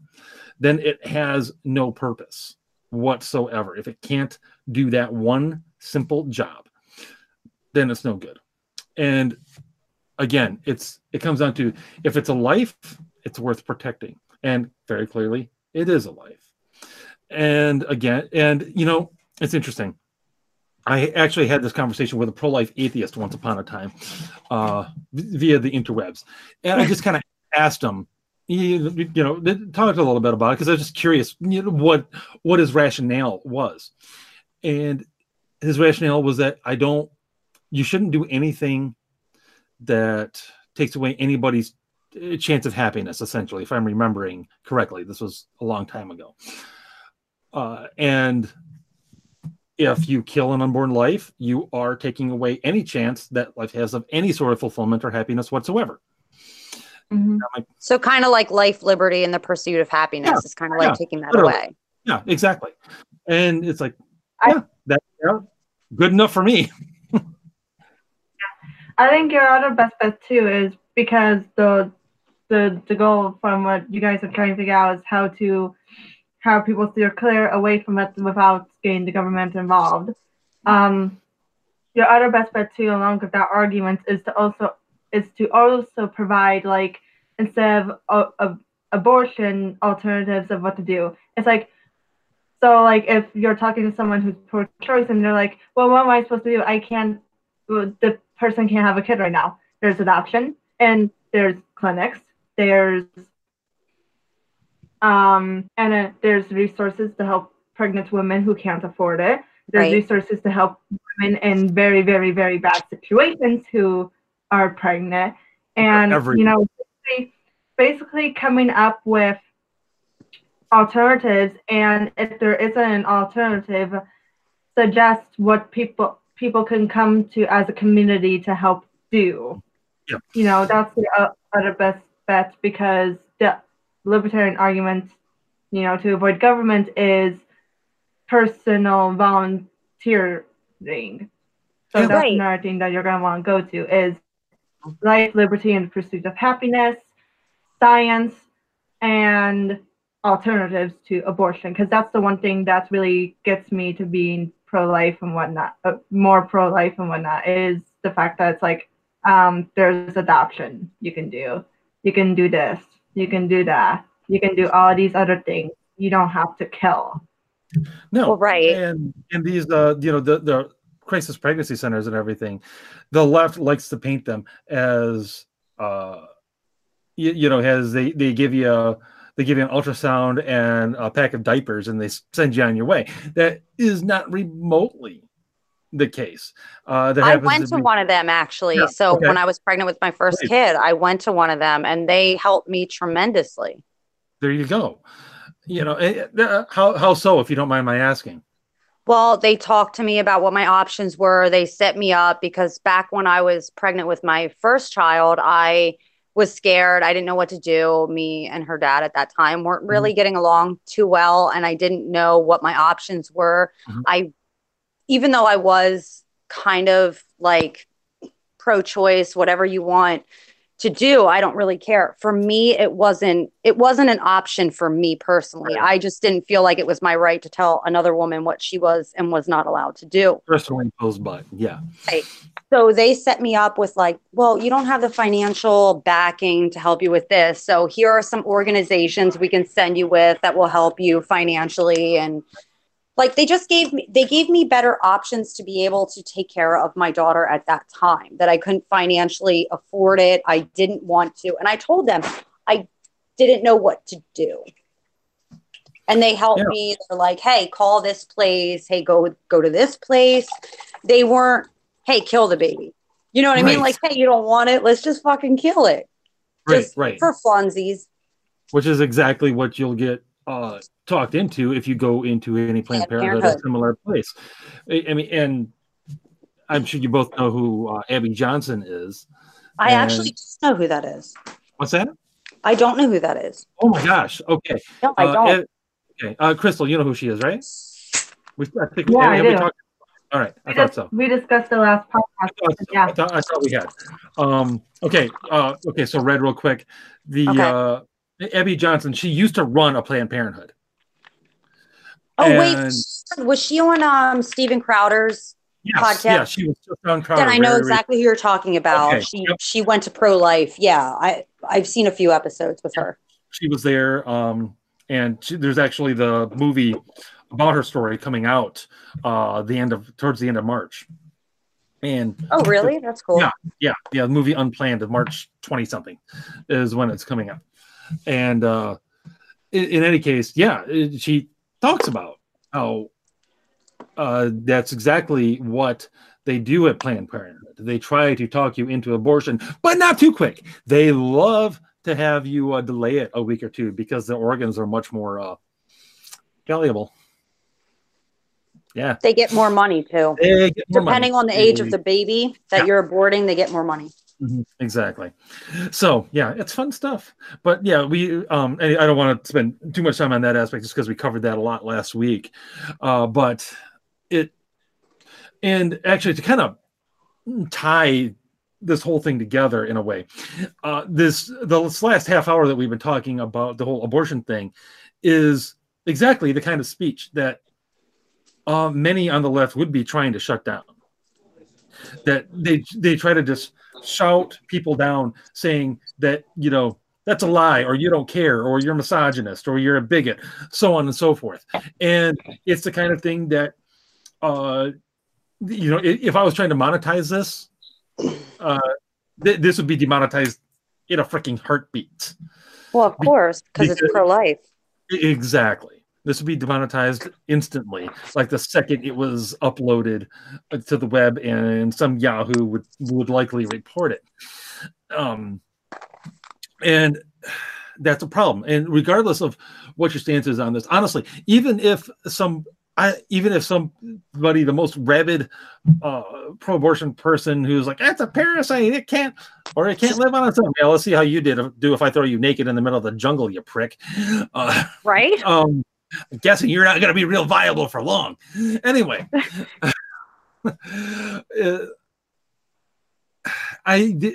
even those people, the people that I radically disagree with, they do need to be allowed every bit of free speech that we are asking for. This is a sword that cuts both ways.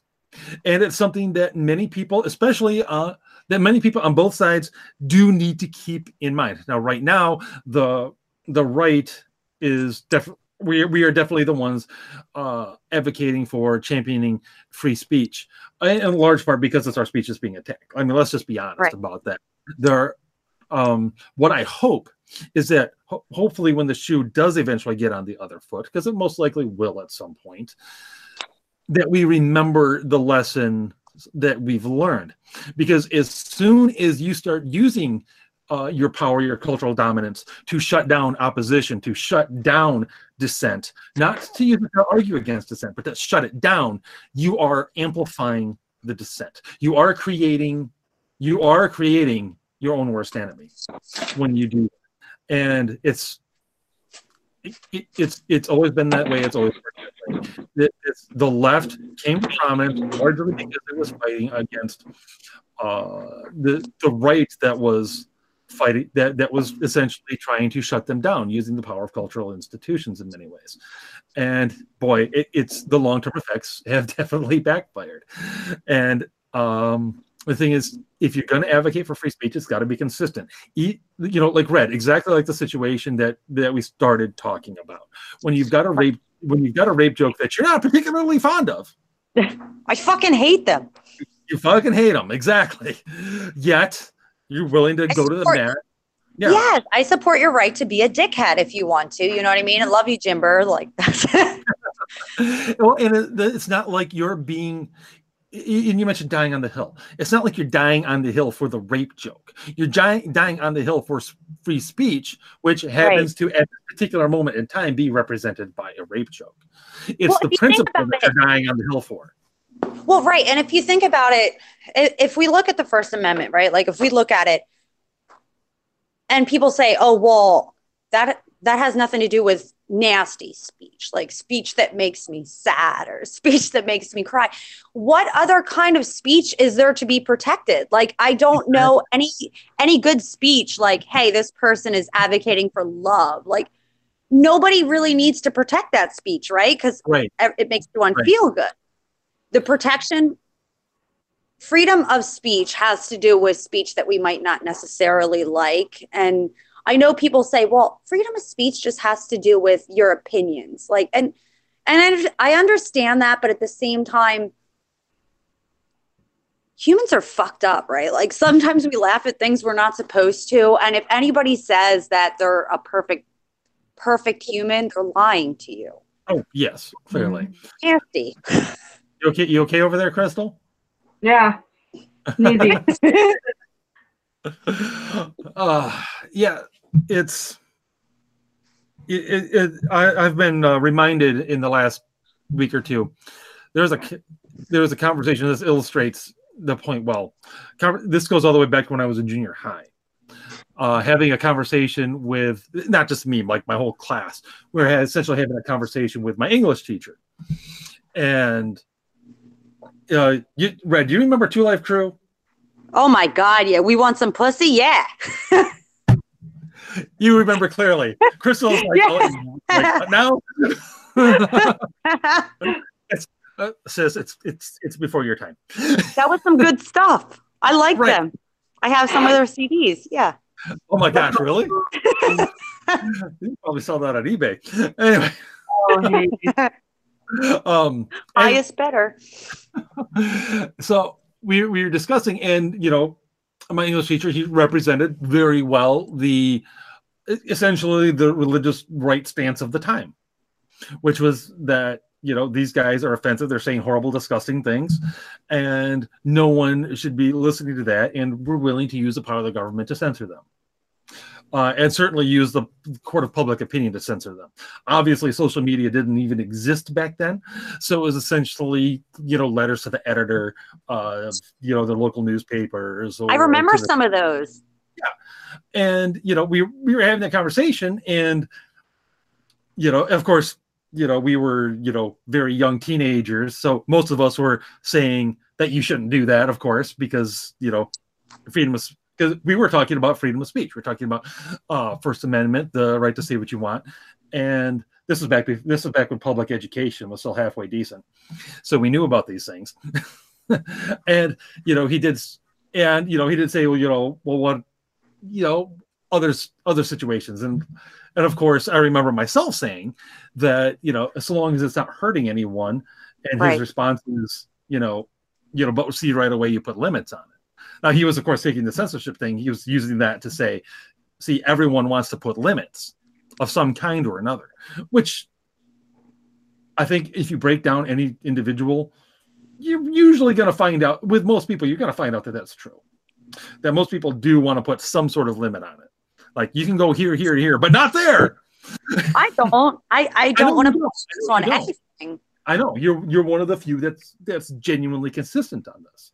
And I think there are. The one thing too, like I said, I don't like when John McCain died. I don't necessarily like John McCain. I didn't like what he stood for. I didn't like what he did as far as like wars and whatnot. He was warmonger type of thing. I didn't care for him. But what I really didn't like was people kind of making jokes at his expense after he died. Like, I didn't necessarily like that, because I am an avid pro-lifer, right? Like, every life to me is important, and not that could have something to do with my religious beliefs. Every life is important, regardless of how shitty of a person they are, right?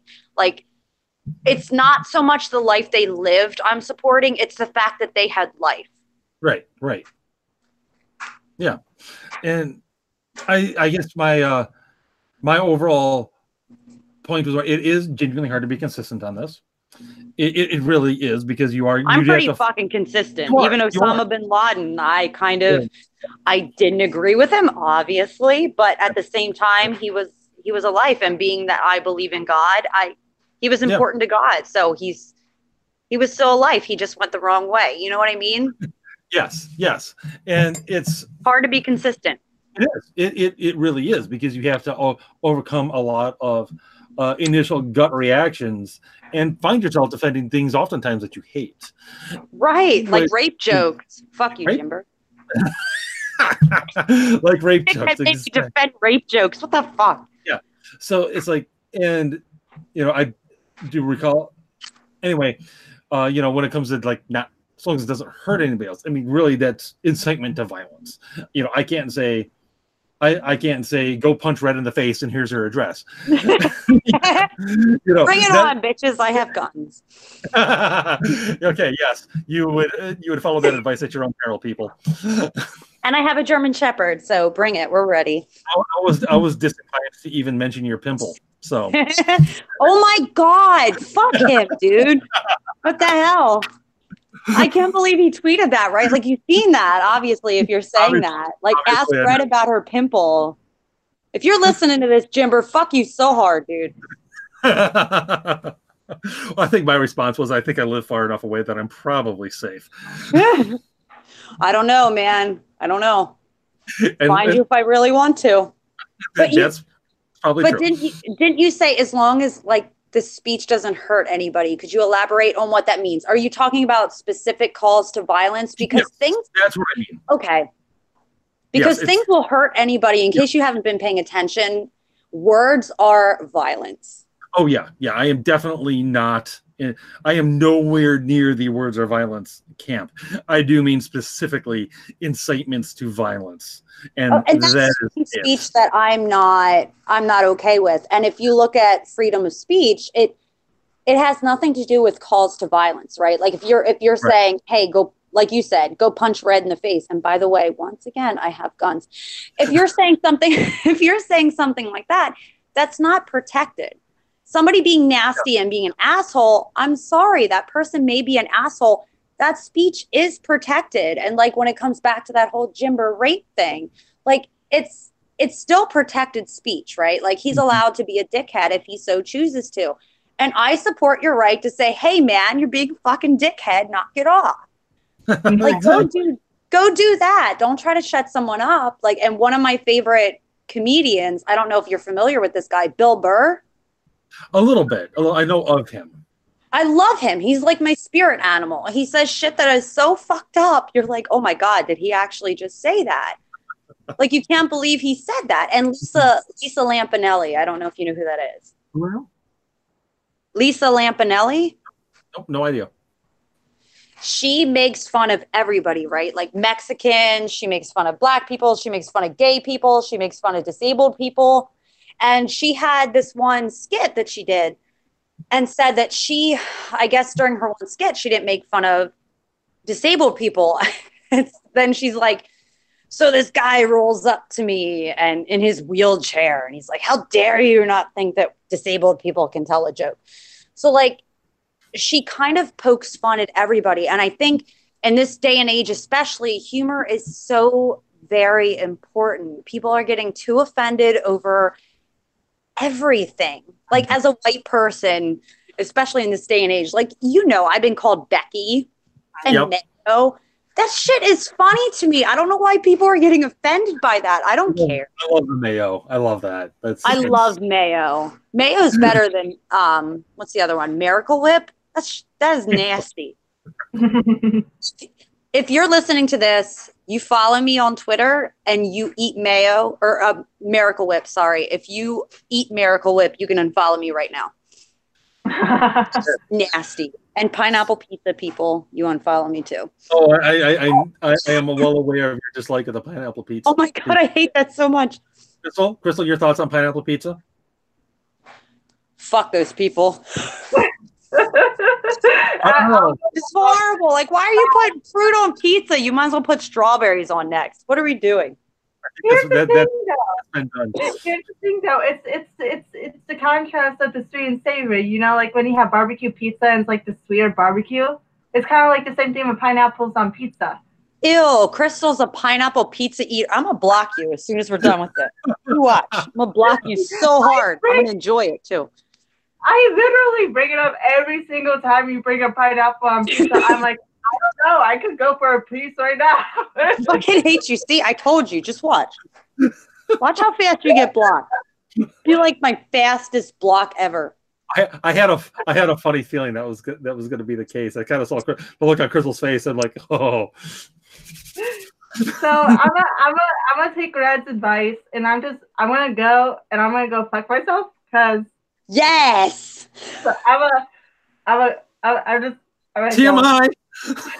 Yeah, really. What the hell? Go in the other room for that. Okay. Also censored speech is a speech that makes my brain go like the freaking white noise. No, the only speech that we should be shutting down is for when people say they love pineapple pizza, right? Like, obviously that is violence. That's a violation of the NAP, and we need to shut them down immediately. Crystal is banned from Twitter forever. And she really said barbecue on pizza. As soon as she said that, I'm like, oh, it's gonna be what the hell? Barbecue and chicken. I had that pizza. It's disgusting. Stop it. You both are crapping on my both favorite pieces of speech. Pineapple on pizza and speech that makes Ginger go static. You know, I'm going to let her slide because she thinks Jensen Ackles is hot and she's a Supernatural supporter. So we'll let her slide. But if she messes up again, I'm telling you, block. I don't know. I'm tempted. Her and her boyfriend both intentionally see if they can break my brain at various times. Okay, no. Don't worry. I'm not bringing up any specific conversations last night. But No. That's mainly all him. Sure. Put him on the man. He's not here to defend himself. I'm in the dark. I have no idea what you two are talking about. What did her boyfriend say? That's just for the best. It's it's not. Now I'm left out. It's especially wrong because I think of Crystal like my little sister. So the fact that they're trying to break me is just not right. Break you from what? You don't even. We'll tell you in private, Red. Not on here. Not. Not in public. It's just it's not fit for public. No. Okay, and all of you dirty sons of bitches out there with your minds in the gutter, you're probably not as far off as I would like. Anyway. I have no idea what's happening. Again, this is for the best. It's not. Okay. Red. Boomstick said barbecue sauce, pepperoni, bacon, and a little cheddar on pizza. What are your thoughts on that? My thoughts are you're fucking blocked too. What the hell are you all doing with pizza? What the hell? I don't know. I'm personally, I'm intrigued. I'd be willing to try that. No, stop it. Oh my God. What? No, barbecue sauce Red, on pizza. Where is your sense of adventure? My sense of adventure? Where is it? Okay, listen. Barbecue sauce does not belong on pizza. And pineapple does not belong on pizza. It is a violation of the NAP, and I will adhere to that, or I stick to that. You shut up. It does not. Okay, now that we have officially gone completely off the rails, and we are way over our normal time, but we were just having a way too much fun. So, yeah. But I have people to block anyway, so that's true. There's lots of blocking that's going to go on. It's just a blocking. Crystal, you're first. Top of the list. You always want to be number one. So that's true. That's fair. At least I finally won something. Yep. Oh my God, you're like the participation trophy people. I showed up. Yay. Yep. Get a trophy. One more reason to block. Oh no. The Hoppas are getting in on the pizza thing. What? Yeah.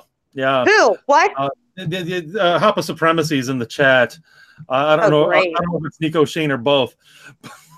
They're supporting pineapple pizza. Fuck them. I know they're trolling. They've got. I hope they're trolling. No, they're not trolling. Actually, now that I think about it, I just had a cheese gluten-free crust pizza. Oh, with pineapple. Oh my God! You go right to hell. What the hell? I'm blocking you. I know. That's what I'm screaming Nico. here. That's Nico. That's not Shane. Only Nico would say something that fucked up. That's probably true. See? Shane would have a clever comeback for it, though. Exactly. So you have to wait for it. Oh my gosh! And now, okay, yeah, things have gone off the rails. People are asking for Hobbit feet pictures. Nah. What? Crystal, are your feet hairy? Are they? No. What the heck? Hobbit feet are hairy. I don't know. She won't show them. Or are they just large? Are they just large? And hairy. They're above average. You're not hairy. Because I'm a description of Hobbit feet. They're large. They have thick soles, so and they're very hairy. So they don't actually. That's why they don't wear shoes. It's like the Bigfoot sightings. It's Crystal. I'm a special Hobbit, first of all, and second of all, can my She's flustered. That's so cute. My boyfriend's encouraging that. Her boyfriend lives in Sasquatch country, so that makes sense now. Actually, that's a very appropriate comment. Sorry, Lucas. We're not sorry at all. He really wants the feet. Wait, he follows me, right? Your boyfriend follows me. Yeah, I knew it. I know exactly who you're talking about now because he has his Abby is you and him, right? Yeah. I'm a fucking mess. I'm gonna ask him if your feet are hairy. I'm gonna do it. Oh my god. Bet they are. I'm gonna ask for pictures too. Oh my god. Also, are you implying that he has a foot fetish, or you're hoping he has a foot fetish? For hairy feet. Considering the call for foot pictures, I'm guessing there's a fetish. Anyway. No, Nico wants this is revenge for last night. Revenge. I don't know what last night was, but I'm all for revenge. You said revenge. And Lucas just struck back. Hi, Lucas. Does your girlfriend have hairy feet? Turning red. That's adorable. Crystal, you're cute. I had a great wrap up monologue, and we are completely off the rails. Hairy feet is not off the rails. She likes pineapple pizza, so everything is messed up now. That's true. That's true. See, you don't like pineapple pizza, right? I don't hate it, to be perfectly honest. Oh my god, I have to block you too. This is uncomfortable for me. I'm sorry, everyone. This may be the last time Red's ever on the show. She'll be shutting. Lies. Honestly, I've never said yes, please order the pineapple pizza, but I've willingly eaten the pineapple pizza. Oh my god. I don't hate it, although I'll grant you this. It's odd, and I'm curious as to why anyone did it in the first place. But it's kind of along the same lines where I'm curious as to who's the first person that ever looked at a crab and said, I'm going to eat you. Let's put that on pizza. What's that? The thing is, you get asked that about anything. Anything we eat now, who looked at it? Like cashews, who looked at that thought, I bet if I got rid of the poison in that would taste some this. It's I don't know. I'm just saying. No, well, you know what? You know what? Since we're on it's kind of streaming live, right? Yeah. I'm going to ask. I think that it's only fair that I ask the kids what they think of pineapple pizza, because then I have to. Are you threatening live on air right now to kick your kids out of the house? I am. Okay. Cheyenne, pineapple on pizza, yay or nay? Yes or no? She's gagging, so that's a no. All right, what about you, teen? Pineapple on pizza, yes or no? See, she hates pineapple pizza too. My kids are amazing. Come here. We're going to have Cheyenne on right now. What do you think about pineapple on pizza, babe? Disgusting. Disgusting. So cute.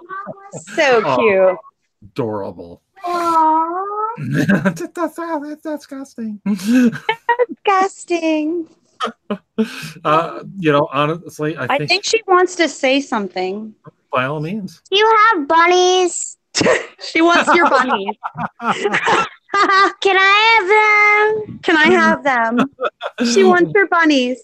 Well, I would have to have a discussion with Mrs. Ginger about that. He wants to talk to his wife, babe. Do you want his Okay. bunnies? Yeah. Should he ship them? Ask him nicely. I don't know if we Maybe can if we don't ship them, how about we give you the address for our house and you can come over and drop them off? You drop them off. We're going to give you the address and you come drop them off. It's a bit of a drive, young lady. It's a bit of a drive, young lady, he says. Maybe he'll take a plane and he'll bring the bunnies on a plane. Okay, yes. Oh. She is adorable. Yeah, of course she is. She's my kid. Of course she's adorable. And Or has I my would like to say Dogs will that. just eat them, but you know. go ahead, Crystal. Not on my watch. And I would like to Not on say your that watch. Lucas. I would like to say that Lucas accurately denies the stream as being a good family Christian stream right now. Oh, absolutely. Good old family friendly. Bunnies Exactly. and pizza and adorable little girls, or as my 3.5-year-old girl would say, adorable. Hey, and you know what? I think because I have taught her as far as, wait a minute, baby, where are you going? As far as like the pro-life goes, Cheyenne, what do you think about babies? Should we get rid of them or should we keep them? Keep them because they're cute. Keep them because they're cute. Absolutely. Even though they're annoying, she says. From the mouth of like- from the mouth of babes. Right? Let's keep all of the babies. Yes. Oh, one more thing. One more thing before we end this, because both of you are really pro-life. And I was thinking this, and I know a lot of the argument is they get into, are you going to financially support the baby? That's their go-to. Do you know anybody that is pro-life that has an organization? And I was thinking of starting this myself, actually. Okay. An organization where, say, it's a pregnant teen mother, right? Because my mother and my sister both, my mom got pregnant at 14 and had my sister. My sister got pregnant with my niece at 15 or 16, and she didn't. Yeah. So both of them had teen pregnancies, and like it was really hard, but they didn't right. abort them. I was thinking of being pro-life, right? Like we really don't do too much. Is there an organization that kind of works with a woman that, say, she can't financially support the kid, right? And she doesn't know what else to do. She really doesn't want to abort the baby, but she doesn't have any options. Is there any kind of outreach for those particular women where they offer, like a pro-life stance, you offer daycare or you offer something along those lines? I think that's something that we should really think about. If we're so pro-life, I really do. They do have some kind of valid argument. Like, what are you willing to do to help those people? And I think that's something we should kind of consider. I can't think of a national organization that does that. There are, like in my area, I wouldn't be surprised if the big crisis pregnancy center in my area actually does stuff like that. I've been there. I've toured the facility. They're very in depth. They've got counseling, the whole 9 yards. And I know they work with a lot of the local churches and everything. So, I can't think of a specific organization. I do think these things do exist, but on a small local level. Now, that said, Red, I've actually had similar thoughts myself. Would you be willing to, because we are in different locations, would you be willing to work with me as far as that goes and figure out what we can do as a community across the nation, kind of work with people in different areas, see what we can come up with? Yeah, I'd love to try to at least talk through this and figure out what we can do, because if there's any cause that's worthy of my time and energy, it's this one. Right. I think so too. Yeah. And so and actually my oldest would love to work on something like that as well, because let's just say I think my oldest and your oldest, they would get along famously. How old is your oldest? Mine will be 15 in July. She's just about 15 herself.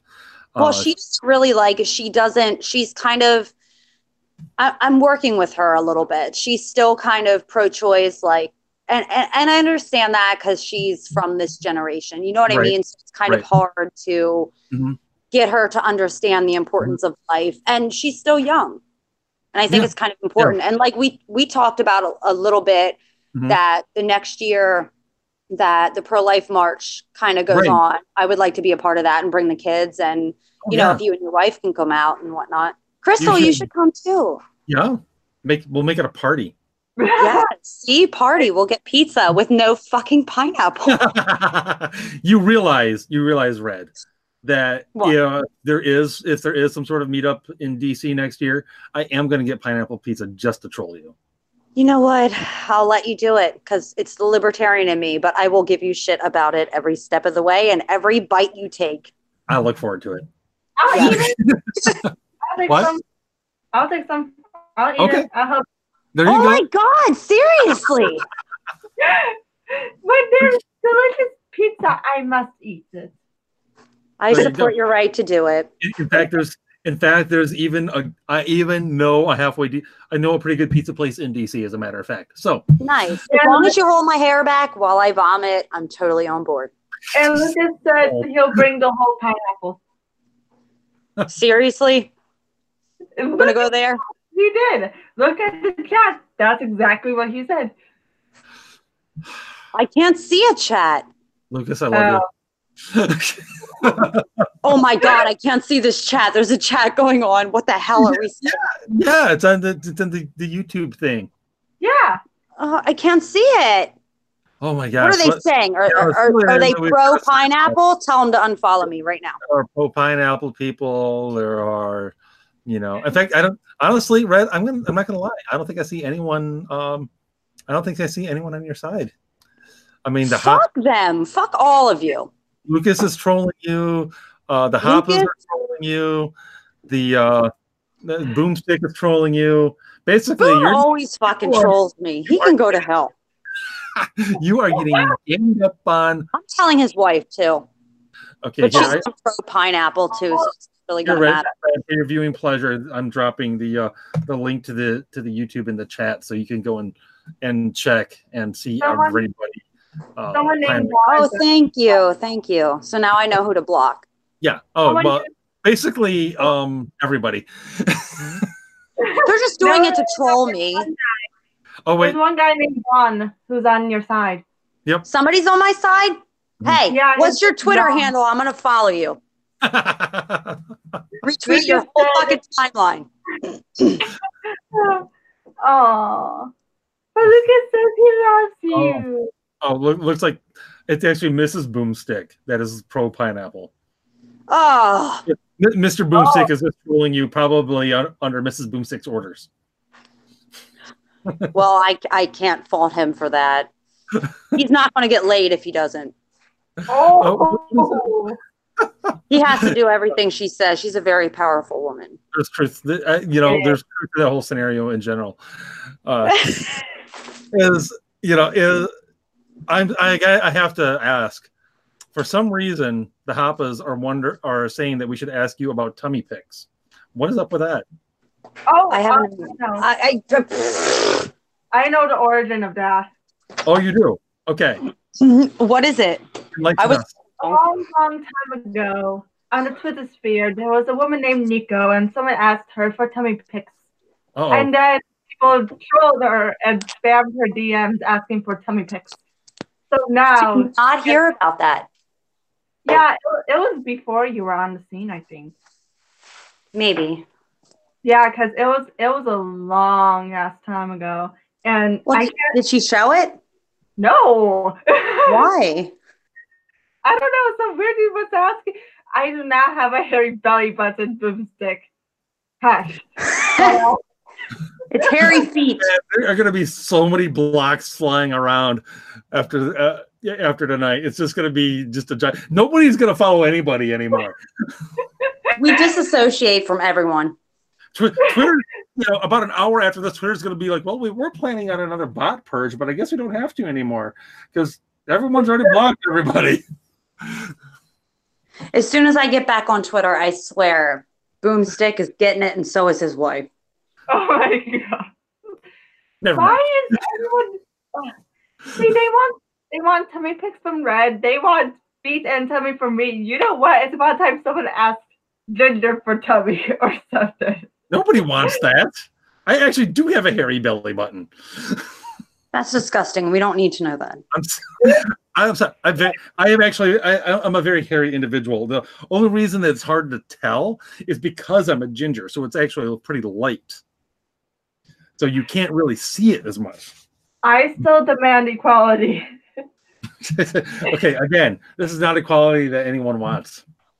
No, I don't want any of it. There you go. Right Well, there. Neither do I, but Liar. Hairy tummy pics and feet pics. Oh dear. Yeah, Boomstick, that is exactly where my mind went. And I tried to shut it down as quickly as I could. yeah. Sure you did. I did. I really see, I didn't even bring it up until he did. So there you go. What's his fault? All right. Yeah. Okay. We are way the hell over time, and have gone completely off the rails. Although going off the rails sometimes is fun. You never know what sort of uncharted territory you're going to get into. It's always my fault too. Yes. You're the one who brought up pineapple pizza. I really did. Did I? I think you did. Oh my God, you yeah. did. You were like, the only speech I would ban is pineapple people. I hate those fuckers. I will block every single one of them. Well, I will. In fact, I think it says something along the lines, if I could just put them all on one island along with all the pineapples and nuke it, that would be what I would do. Well, I don't mind pineapple itself. It just doesn't go on pizza. Awful. Well, Hawaii is sort of annoying. So, oh wait, I can't say that because of the Happas. I think that's where that term originates, if I remember right. What? The term Hapa, I think it originated in Hawaii. Because of the pineapple pizza? No. I don't know if pineapple pizza had anything to do with it, but it kind of all of a sudden feels like, you're blaming pineapple pizza the way like a liberal would blame the gun. It's like, you never would have gotten into trouble if it wasn't for that evil pineapple pizza talking to me and saying, you've got to do that horrible thing. Well, did you see the one live stream we did where the one guy, he was so against pineapple pizza, he's like, anyone that eats pineapple pizza is a pedophile. It was the best thing ever. No, but I think I have seen that flying around on the Twitters.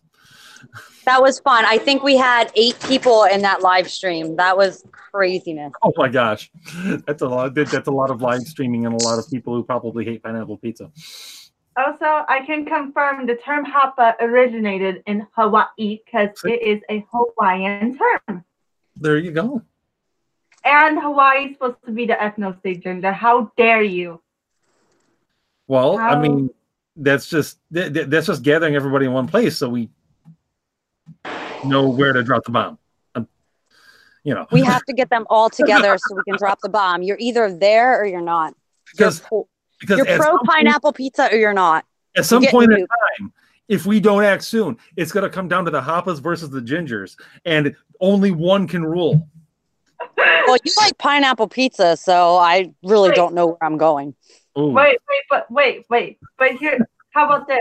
We combine and mix Happas with Gingers. No, because unfortunately the ginger gene is a recessive gene, and the dark-haired genes of the Happas would probably dominate, unfortunately. So we just have to strike first. No, well, my kids don't like pineapple pizza, so we win. Because pro-life. What? I don't know. I just want to win. I'm trying to square the circle there, but it's not working. So, all right, seriously, thanks for everybody who came in, who came into the chat tonight, and everybody who watched, everyone who was on Twitter and the notifications. Had a great time tonight. Next week, we're going to have at Painting Pastor Paige Rogers on discussing her latest article on Pastor John MacArthur and his shady little goings on. So be sure to tune in for that. Once again, Saturday at 9 p.m. Eastern Standard Time. Thanks again for coming. Follow Red at Dynamite Redder. That's with 2 D's, and Dynamite is spelled D-I-E. And follow Crystal at Crystal with 3. Are they L's? They're L's, right? Nice. 3 capital I's. I'm sorry at the end. They look the same. They really do. It's confusing. And yeah, I know. I kind of hate this. It causes a lot of confusion. But I wanted the Roman numerals, okay? Fair enough. And like pineapple pizza. You can follow the show at Fighting Void, and we will see you next week. And until then, keep fighting the good fight.